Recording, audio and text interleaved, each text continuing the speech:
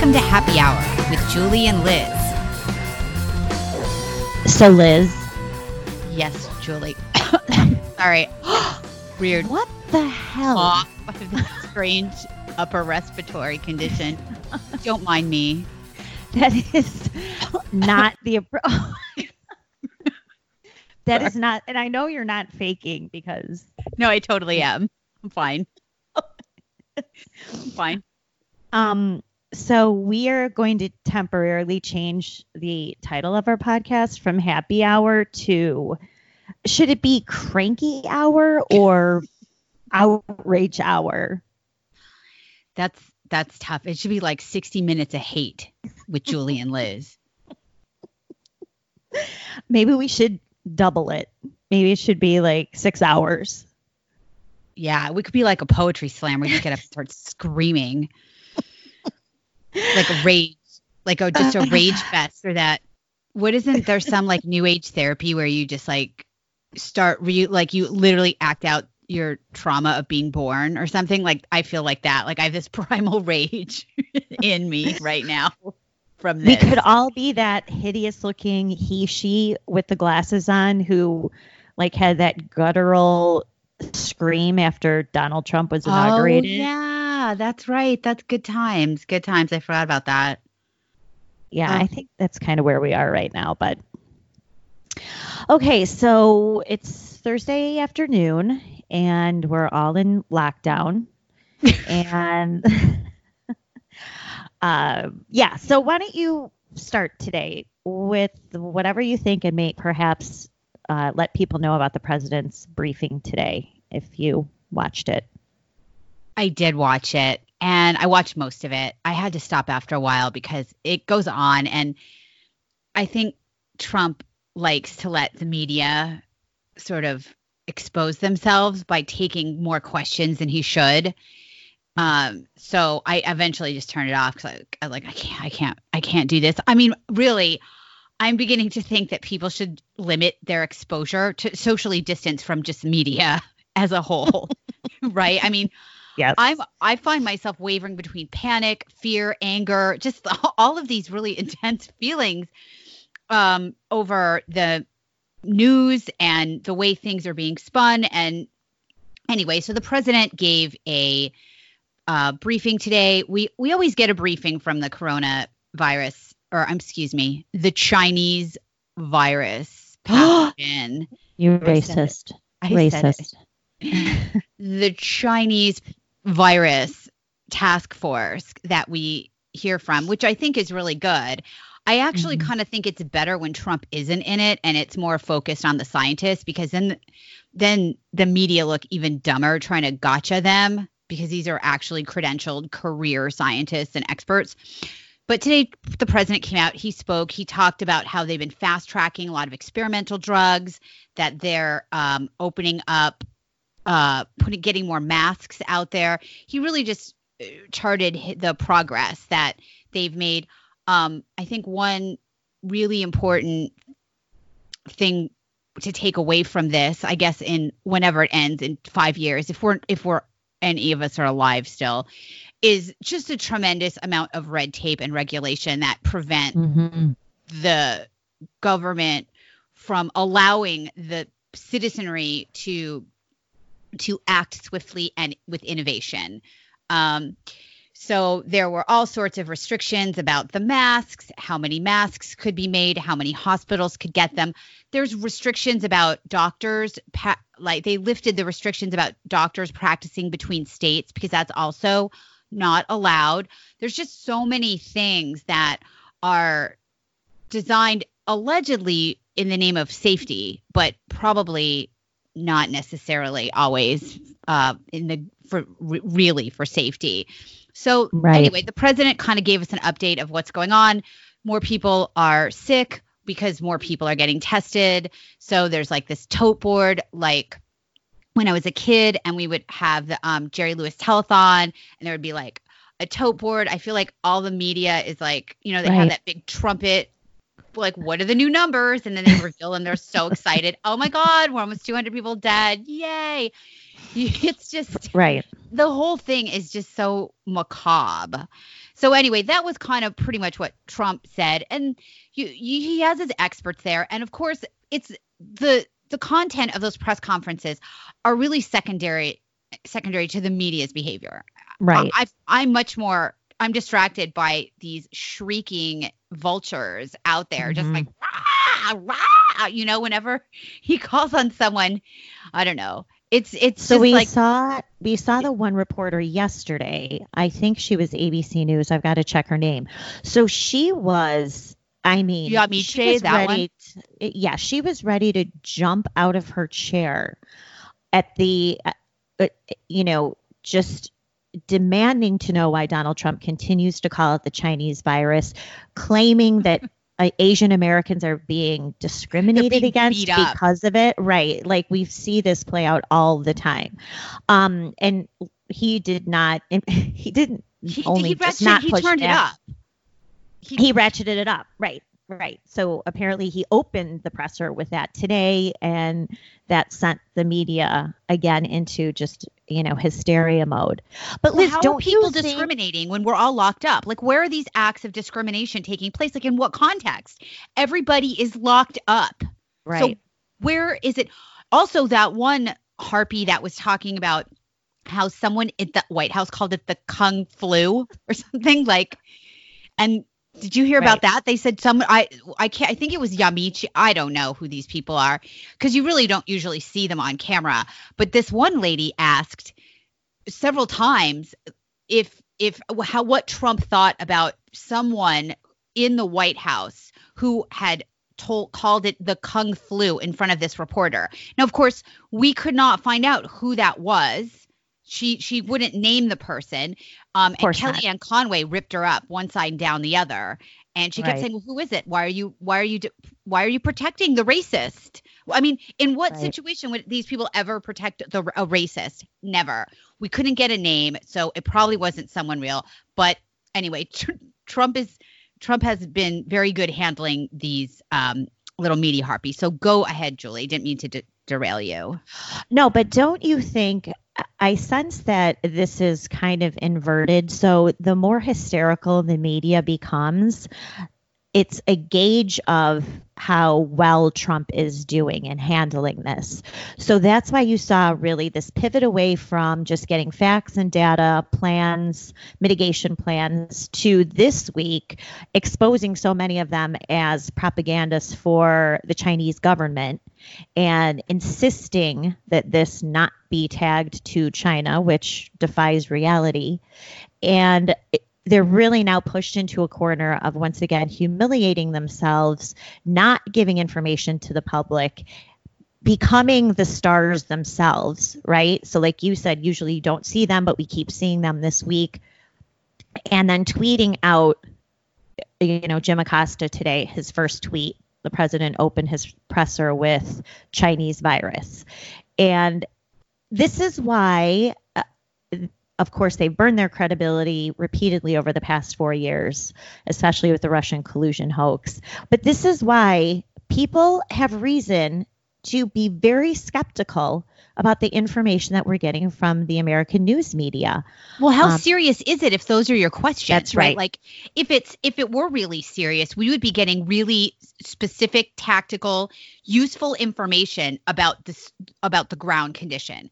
And instead, what we're getting is racist. You used a word I didn't like. I heard a story from somebody who used a word I didn't like. And now Jim Acosta. I mean, why would anyone think this is serious? And if you even believe them, right? I mean, I don't know who's left to believe them. It's ridiculous. Right. And so that's one part of it. But I think an even more alarming situation is watching politicians now one-up each other on these draconian, very destructive measures to what they call flatten the curve. And we could talk a little bit about, because I've been immersed in some other data related to this over the past few days.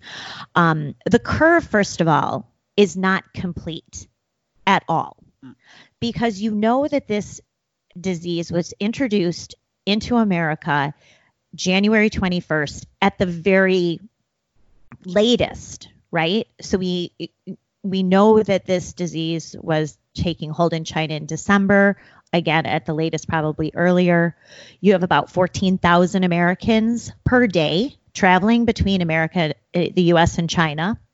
That travel was suspended on January 31st.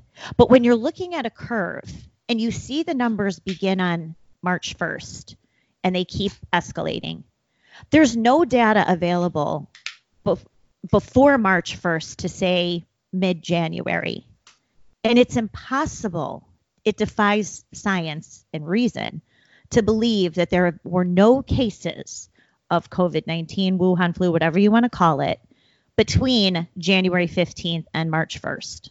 Well, there's no denominator, right? Like when you're calculating these things, you always need the denominator of a fraction, which is who are all the people that were infected to calculate how many people died, how many people needed hospitalization. We don't have that number. We're probably never going to have that number because we're going to pretend that this just came into the United States, I don't know, like March 1st or something 1st. Instead of, probably November. And honestly, I mean, the Chinese say November 17th, but I'm like, okay, so September, right? I mean, right. That's right. You can't take any of that. But also the curve, we see the curve. Another thing is that as this became more serious, testing ramped up. So does that curve reflect also the amount of tests that were being completed? I mean, how does that influence the curve as well? If I'm only doing 500 tests a day, that I'm not going to have the same amount of positives that I do if I do 10,000 tests a day or 1,000 tests a day. Right. It doesn't seem like there's information about the number of tests. And look, even the CDC, in terms of influenza reporting, they have some solid data about number of, say, influenza tests that were administered. Most of them come back negative, even though people have flu-like symptoms, right? And they have a wide variance between the number of people suspected of having the flu in any given season, the number of hospitalizations. If you go to the CDC website right now, you are going to see that they report between 22,000 and 55,000 Americans have died of the flu this flu season. That is a huge gap. Well, how many people go and get tested and or go to the hospital emergency room when they think they have the flu? I don't know about you, but I would not do that unless I was sick for more than like a week or two and I had a really bad fever for a long That's time. Right. A lot of people they have the flu. It sucks. They power through it, but they don't go into any official place to register themselves as I have the flu, the 2019 to 2020 season. Right. Or so a lot of this is very difficult. Guessing. It's very difficult to quantify this. And we won't be able to do it until we're looking at this in the rearview mirror if our society still exists. Well, that's the danger. And, even you look at the death rates, I think as of today, I checked the website, it's 150 roughly Americans who have died. To be honest, it's hard to determine whether this was the specific virus because, of course, you could have a few viruses that propel your death. And almost half of them were in the state of Washington, which is also interesting. You see the hubs of where this virus is mostly contained. It's in the states that have the highest Asian American population percentage. And that's not racist. It's just facts.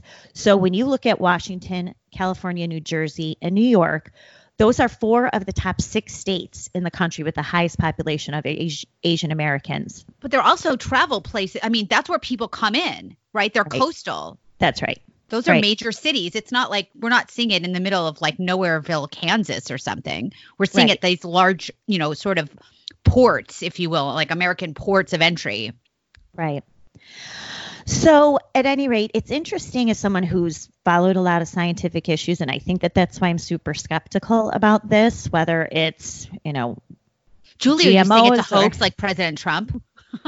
I'm very curious as to why the scientific community, which claims to be able to determine what the global temperature was in 1876, has not bothered to do any modeling about what the number of cases were of this disease between January 1 and March 1 of this year. That strikes me as a huge missing gap of information on which to base these really harsh, draconian, liberty crushing, wealth crushing measures that we see our politicians on both sides of the aisle, quite frankly, making right now. Well, I think it's kind of unfortunate when we have a situation like this where these government agencies, and I really dislike almost all government agencies, but I have a particular hatred for the CDC and the Food and Drug Administration, like right under Intel community, like right after, like 1 and then almost 1.5 on my list is CDC, FDA. Right. And these are people who have an interest in perpetuating these kinds of things to justify their job and to justify their budget. I'm not saying they make it. I'm saying that a lot of things get done. A lot of requests were made. A lot of scenarios are painted in ways that aren't necessarily altruistic, that they're, good for their division, whether it's more funding, more power. These people love expanding their power and expanding their portfolios to include even more things that they can get a bigger budget for. Again, I don't mean to say that these folks are, evil or lying. I just think that one of the problems that you have in government is that you have these agencies constantly being forced to kind of justify themselves before an audience of people who are writing the checks that fund them. So again, you have very active, this is dire, look how important we are, let's give us more power so we can do a better job at distributing crucial supplies, things like that. So I always get my hackles up when the government checkbook comes out, and the government checkbooks come out when there's a crisis, right? That's how we do it. Right. And that is, I guess it's a necessary mitigation strategy right now. But look, this is going to be the template now. This is going to set such a dangerous precedent because this is going to happen again. Whether it's coronavirus or like influenza B strain this year, which has been way overlooked how deadly that has been to children and teenagers, especially virulent this year. That's been completely overlooked. But this is going to be the new precedent. And unfortunately, we see a lot of people who should be challenging these stringent measures. I think, quite frankly, too afraid to challenge the information and the data that we have and are just willingly like, oh, it's only 2 weeks. And I know you and I have we can dig into that a little bit more. Well, 2 weeks to the owner of a local restaurant is an eternity. You're done. That's exactly right. The stock market has lost almost everything 40% it gained under Trump. Everything. All the gains. It's up a little bit right now. It looks like it's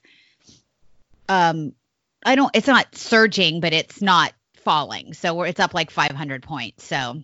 And it could bounce back quickly. I know that there are people out there saying, I think it was Fred Smith, the former head of FedEx, said this will be a V recovery, right? So we'll crash really hard. We'll come back up. You see other estimates in the second quarter of a negative 15% economic growth. Regardless, that will be used against Donald Trump.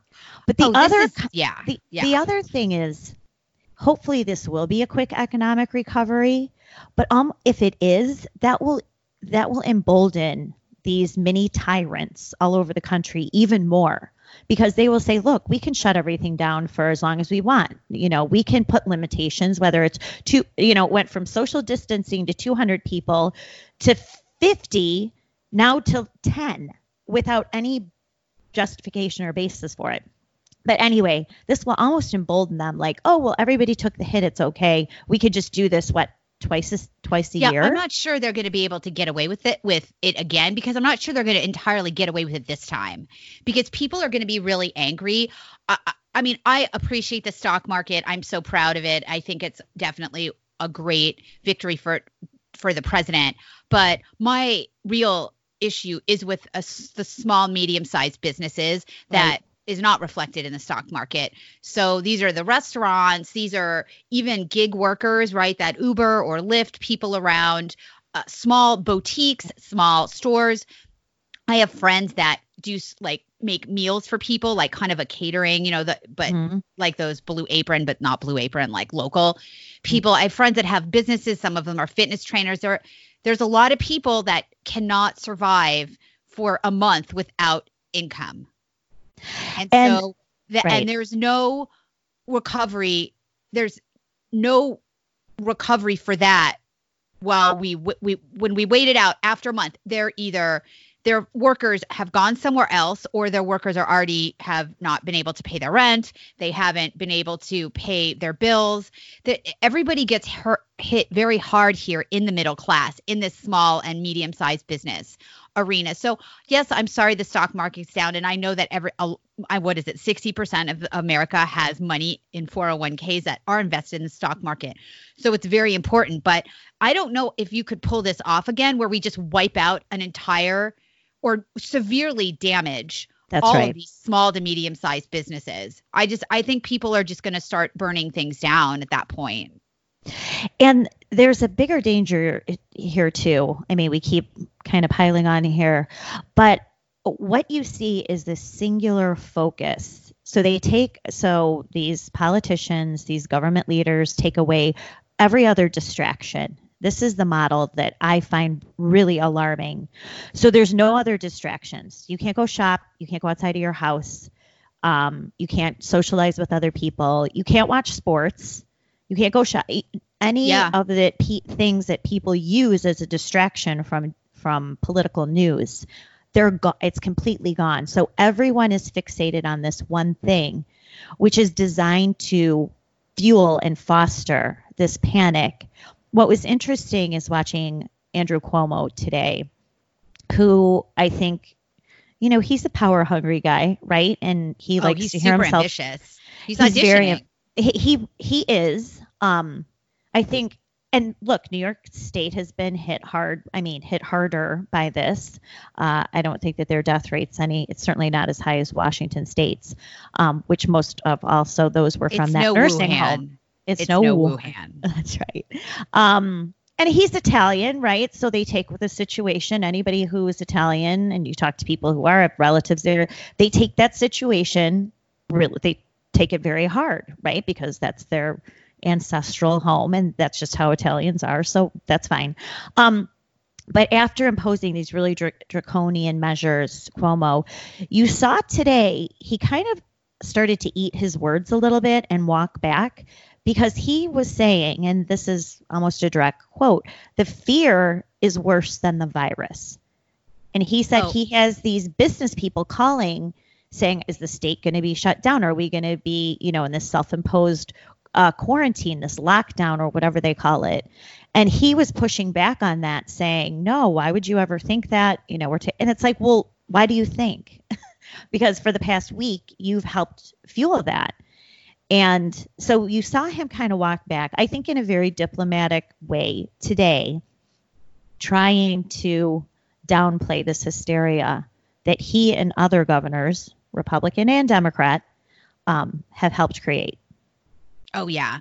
Well, they're going to have to walk it back at some point, because when people don't see corpses being dragged out into the middle of the street, because that's the level of hysteria we've been asked to sort of accept as the state of the nation, right? This shrieking.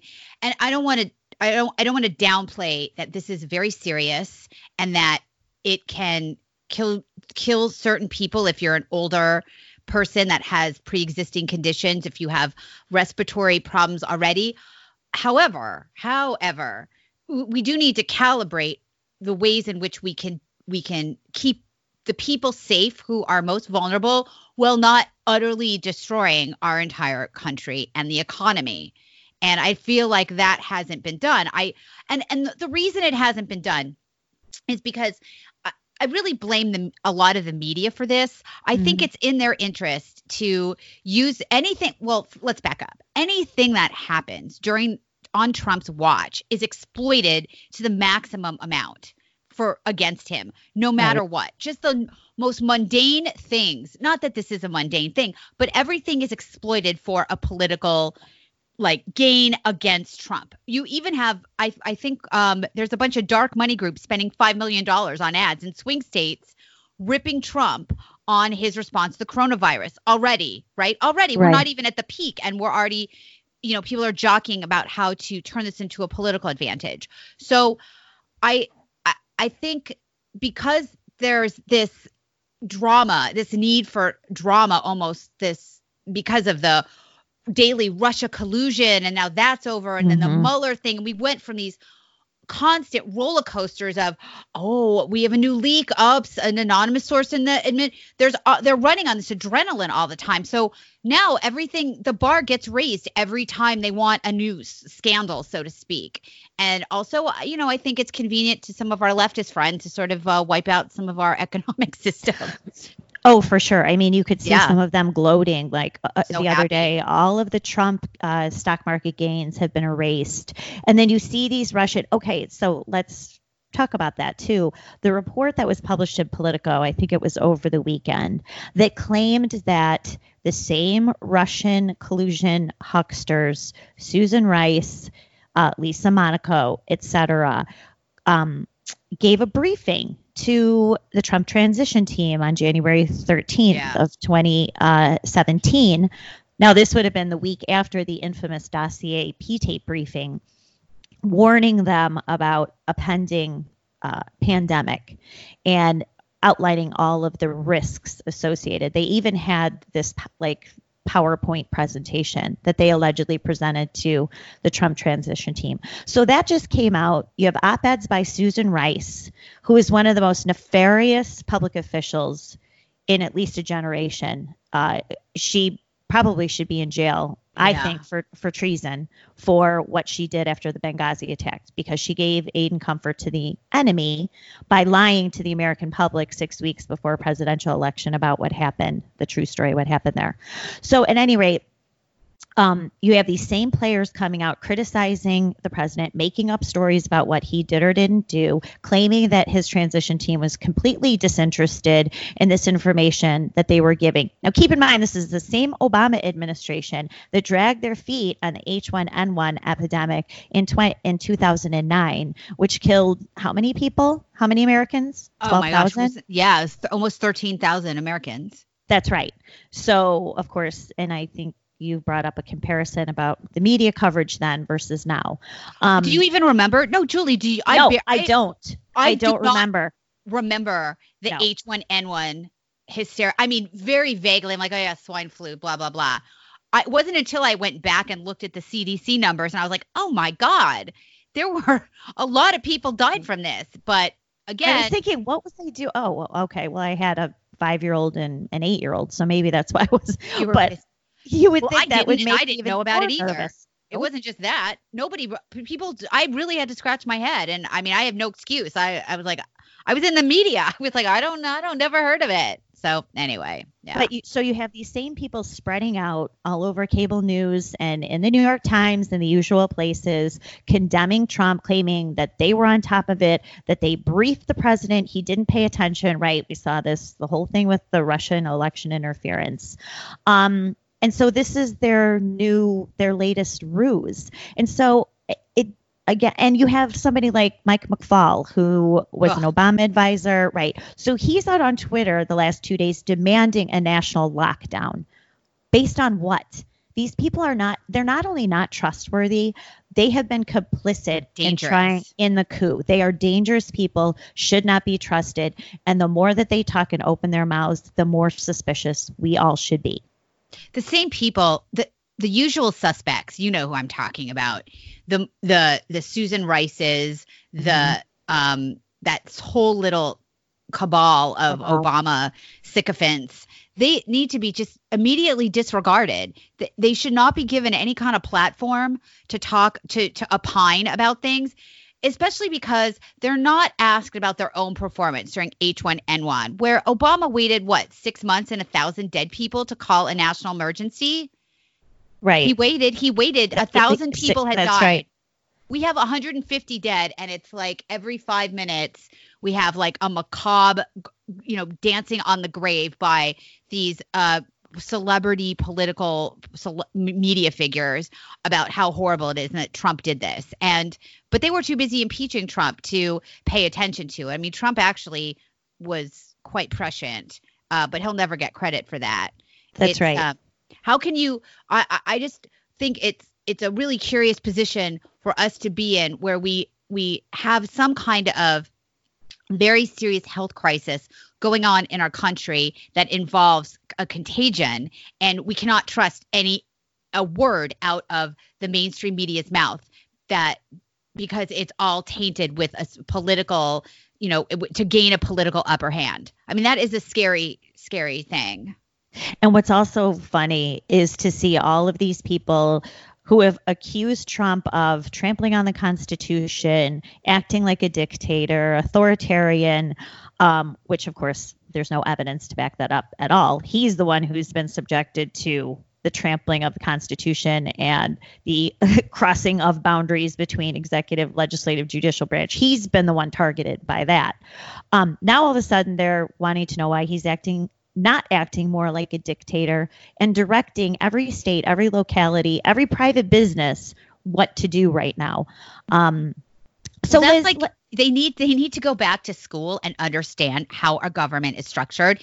I mean, first and foremost, Trump can't win. If he does nothing, he's doing nothing. If he does something, it's too much. He's a fascist. But the fact is that the president really can't tactically do a lot. He can free up resources. He can try and make sure regulations are out of the way. But again, this is a state issue. This is a local, needs to be handled best at the state and local level by politicians who know their state and local environment. And I've seen all of these blue check marks on Twitter shrieking, oh, looks like the governors are picking up the slack. And it's like, did you sleep through your government class? That's exactly how it's supposed to be. The governors are supposed to have, every office at your state level is supposed to have an emergency crisis act for a variety of scenarios that are common. Natural disaster, evacuation, air crash, all fires. They're supposed to have these plans. And all these all these political blue check marks and media celebrities who love centralized power because that's what they want, is like a very strong executive. They get confused when Trump says to the governors, what do you need? Like, how does Trump know what California needs? He's not in California. How does Trump know what Montana needs? He's not Montana. Most of this should be handled tactically at a state level. It's very frustrating to see people. And of course, as everything, it's used as against the president. That's right.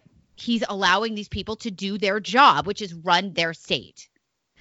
So Liz, let's fast forward, say a week from now. Let's fast forward to the end of next week. So it's March, whatever that is, 27th, 28th. The number of cases continue to escalate, but the dire consequences in terms of fatalities, overrun ICUs, lack of hospital beds, lack of supplies, none of that is materializing. What happens then?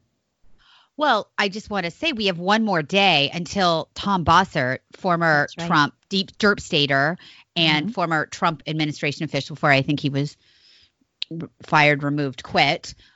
He said that our hospital system was going to break under it. And, and I know I'm not seeing that. And I think in a week, I don't know what we're going to see. I just don't know how many people are going to sit tight when we don't have the body count piling up. I mean, how long are you? We're adults. And so we're not like these younger college kids, the ones that are on the beach.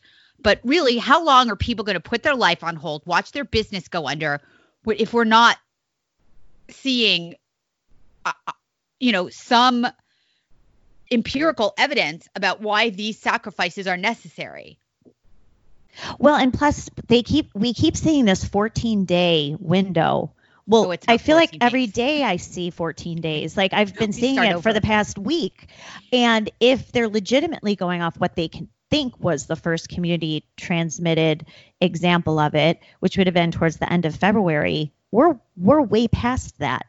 So and then you have some people who are saying 14 days. I think Cuomo shut down the schools. Well, I think till at least the 20th, or de Blasio shut down the New York City schools till the 20th of April.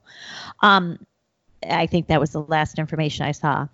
But I tend to agree with you because when you talk to normal people, business owners or just whomever, I mean, I'm in the Chicago suburbs, you talk to normal people, they are far more concerned about the implications of the government action than they are of catching this virus or watching it spread to their grandparents or parents or whomever. I mean, that's the biggest menace. And so I think this day by day, even if the number of reported cases continues to increase, if the dire outcomes are not reported, and Liz, you know this, if the ICUs either in Seattle or New York City or anywhere in California were being overrun, right, and people were pouring out of emergency rooms, running out of bed space, the news media would be all over it. Where are they instead?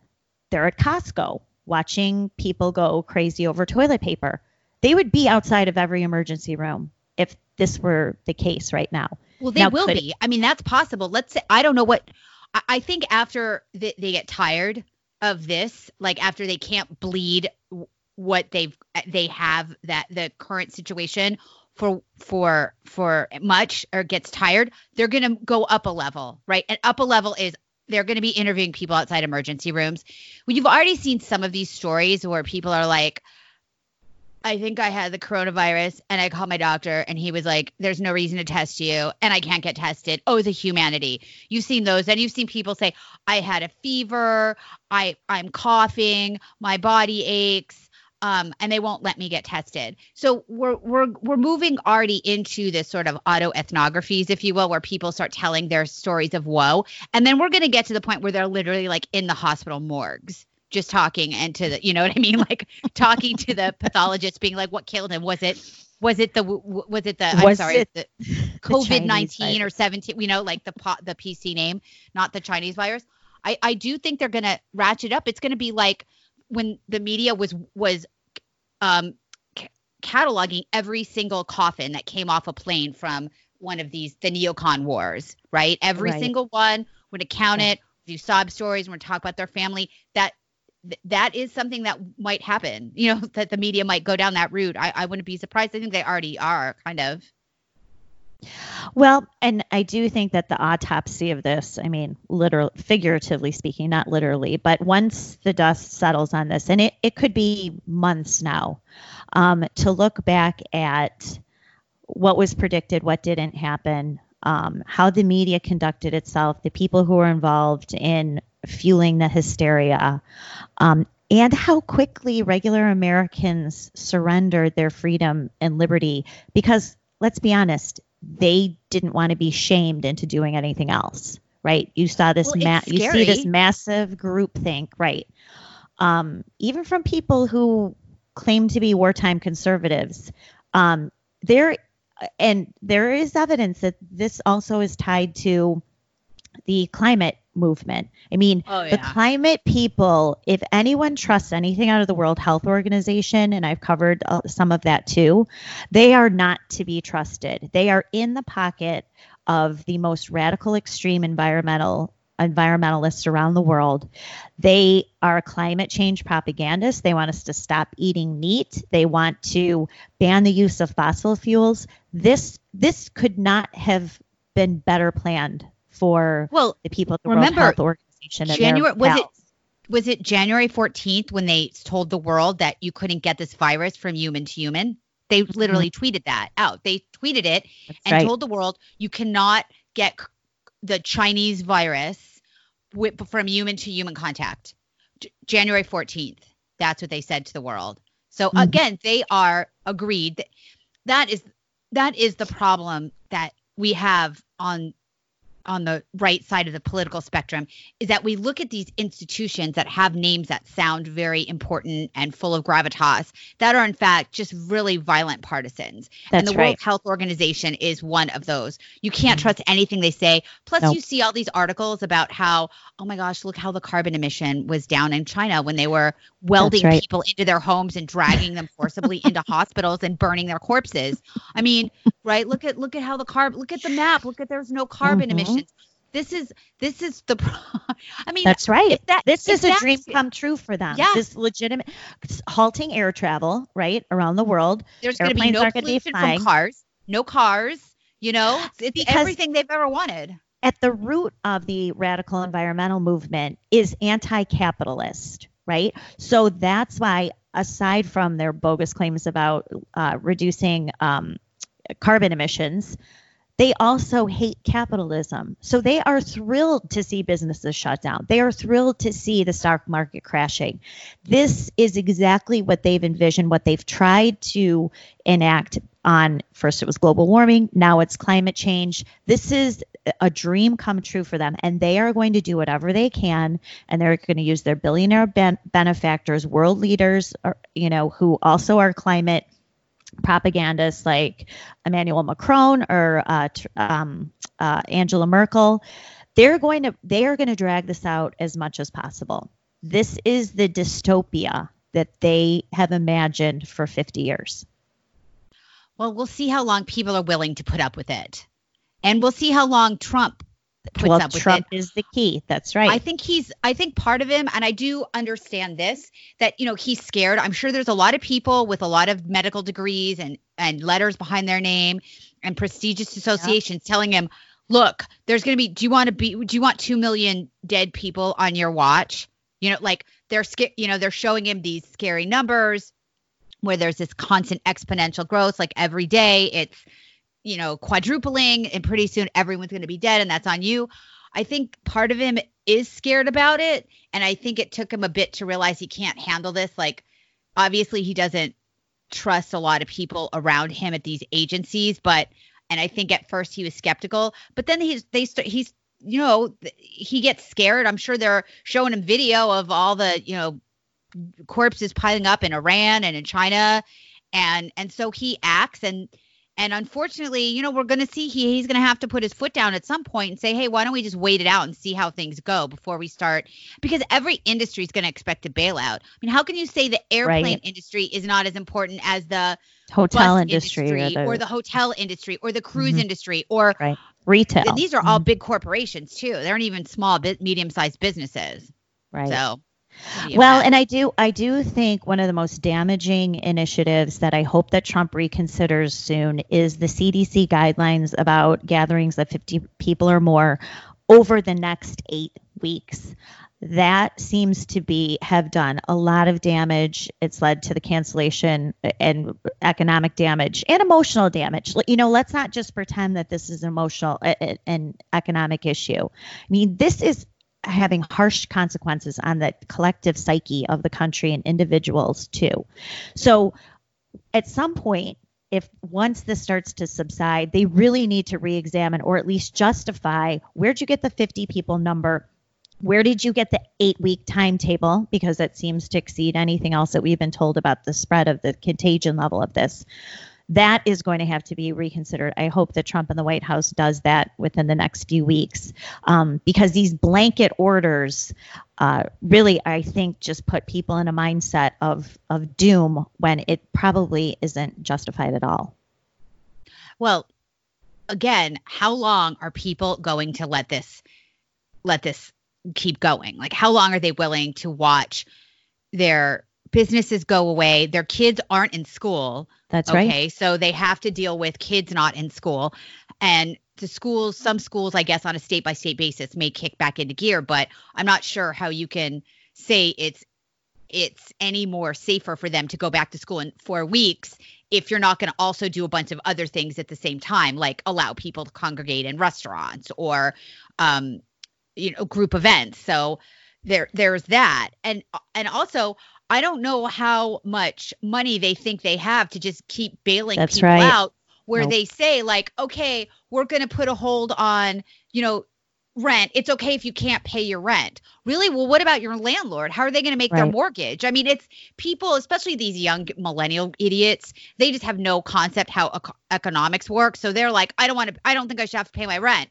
Well, your landlord has to pay the bank. What about that? Or they don't see the chain reaction. So I'm just not sure how many of the normal people, the middle class, are going to sit back and, again, sit in their house, watch their retirement go up in smoke in the stock market, see their business destroyed, deal with their kids. Summer's coming up. what are they going to do? There's no summer jobs for them. I don't know. Do they still get jobs in the summer like when we were kids, Julie? Probably not. I'm afraid not. No. Well, okay. So I don't know what they do in the summer. I guess just get drunk and hang out. But Right. there's no camp for kids like tweens. There's not going to be summer camp. Nope. What do you do? It's really what do you do? I have a high schooler and a college student. My daughter goes to Syracuse. They shut down the school for the rest of the year. We have to figure out how to get all of her belongings out of her dorm in New York, get all that done. I mean, my teenager and is still in high school. They shut down the schools in Illinois. You're talking about being off for 5 months. 5 months. What are you going to do with her? Right. I don't know. They're doing online classes, which can only last so long. But okay, fine. Then that's over in a few months. You're talking about having tens of millions of children, teenagers, basically idle for 5 months. That's what I'm saying is what would you do in the summer? Like all of the things that you would normally do with a kid in the summer. I'm just thinking of my own childhood where I went to summer camp or I don't think I had a job in high school, but I went to summer camp. I went to tennis camp. I went to horseback ride. I did stuff. Now you can't do that anymore. So what do you do with your kids? It's just like, right. It's very disruptive. And again, there has to be a payoff for the sacrifice. And if that doesn't start showing, and I even wonder how long, if they could say, oh, we've suppressed the curve. And then people are like, okay, then then spring us, like open the gates, let us out. Right. And they're like, oh, no, we have to do it for 6 more weeks just to make sure. That's right. That's right. How are people going to just swallow this? I think that's where the media comes in with their hysteria, leveling it up. And, I saw people going into the emergency room. Their eyes were bleeding. Their arms were falling off. Was it Joe Biden? Yeah, no, I know. Hey, speaking of that, where's Joe Biden been? Okay. So did you see his weird speech? No. Was it the hologram Joe Biden? Like giving his speech about winning? He did. And then he oddly stood there. And then Jill Biden came on to the podium. This was after Tuesday's elections, which we had here in Illinois. She kind of came off and he was like, oh, hey, like, when did you get here? Like Elizabeth Warren pretending, her husband's like. How about I get a beer? Uh-huh. Yeah. And it was so just painful and awkward to watch. And so look, this is not going to be good for him either. He's the last guy who should be off the campaign trail because he's going to be so out of practice by just standing in front of whatever camera and pretending he's talking to people. So yeah, Well, you would think that this is, if someone were a real savvy politician, they could use this as an opportunity to kind of shadow Trump and do a better job, so to speak. If you were, I guess, in physical shape to do it, like, if you were physically fit enough to, make public appearances. That's why I was talking about Cuomo, who's, I don't like him, but he's doing a really good job. He's out there. He's telling people specific things. He's answering questions. He looks like he's a problem solver. Why isn't Joe Biden out there doing stuff too? He's just sending emails, like trying to fundraise off this. And then they're running commercials in swing states saying that, Trump is the one who put the bat in Wuhan that poisoned everybody. They're trying to get a political advantage. So I'm just curious. We haven't heard much from Biden. That's kind of a surprise. There's Bernie. That's how they want it. Want it. It has to be like that. But then, there's going to have to be debates, and I just don't know how he's going to hold up against Trump. But the media and the Democrats are doing their best. So yes. Anyway, we are 48 minutes in, Julie. So I thought we should wind it down. Okay, let's slow down. I hope that this was cathartic for you. It kind of was for me a little bit, but I don't know. So can we change? What do we change our name back from? Just irritated hour? We're just like meh agitated hour. From just meh hour. Okay, I like that. Malaise hour. So this is the part of the show where we do our one new thing or one special new thing. So we started this last week. I forgot to remind you. So I'll go first so you can think of your thing. Okay. So my one thing is I just started reading a book inspired by our national crisis here called China RX, which was written in 2018. Sorry. So it's not that new, but it's not that old either. And it's all about the risk of America's dependence on China for medicine. And I highly recommend it. I'm about 50 pages in and I need a Xanax because it's really terrifying the extent to which our medical supply is tied into China, and not just our medical supply with our active ingredients, but also a lot of the fillers and all the elements that go into making a pill or a capsule. Those all come from China too. So scary. Let's hope that some cooler heads prevail in the middle of this tragedy. And one of the things we can take away is we can absolutely start extricating ourselves from China as far as medicine goes, as far as anything in our emergency supply chain. We just we get the F out of them and just say, see ya. So that is my one new thing. China RX, Rosemary Gibson, and also Singh, Jarandan Prasad Singh is the other authors, but Rosemary Gibson, China RX, you can find on Amazon. Okay, Julie, you're on. Wow. That's pressure. That's a lot of pressure to put on me. Okay, so last week I did wine, so I feel like I shouldn't do that again because then I'll just look like a wino, which I am, but let me think of something else. So everyone's gyms are closed down. So I have a home gym, which is fine, but everybody who has one knows how boring that is. So I just started something called, not Pilates is not new. I've done it before, but it's Reformer Pilates. So you do Pilates on the Reformer machine, which back in the day used to be called like the My Gym, like it's got the cables and the It looks like a medieval torture device, actually. I know it's great for you, Exactly. and it's much better than like floor Pilates for you, but it does look like scary. So I hate Pilates and yoga because I'm like a cardio weights person. Like I'd much rather do something like that or do something outside. Like I play tennis or run or whatever. Pilates and yoga is just so boring to me. Plus I'm like long, so I'm not a flexible person.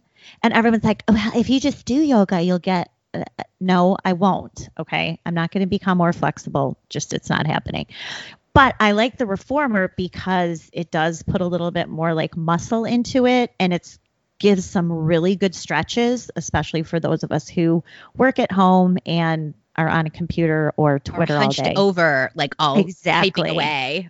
Yeah, so it's kind of new, and luckily the little studio here is run by my friend of mine, and there's no more than 6 people, so we're not violating any of our government, diktat about how many people can get together. So anyway, as somebody who's resisted Pilates for the better part of the last 2 decades, I finally found one that I like. So if somebody's looking for something new to do, maybe you could check out one of those studios near your home.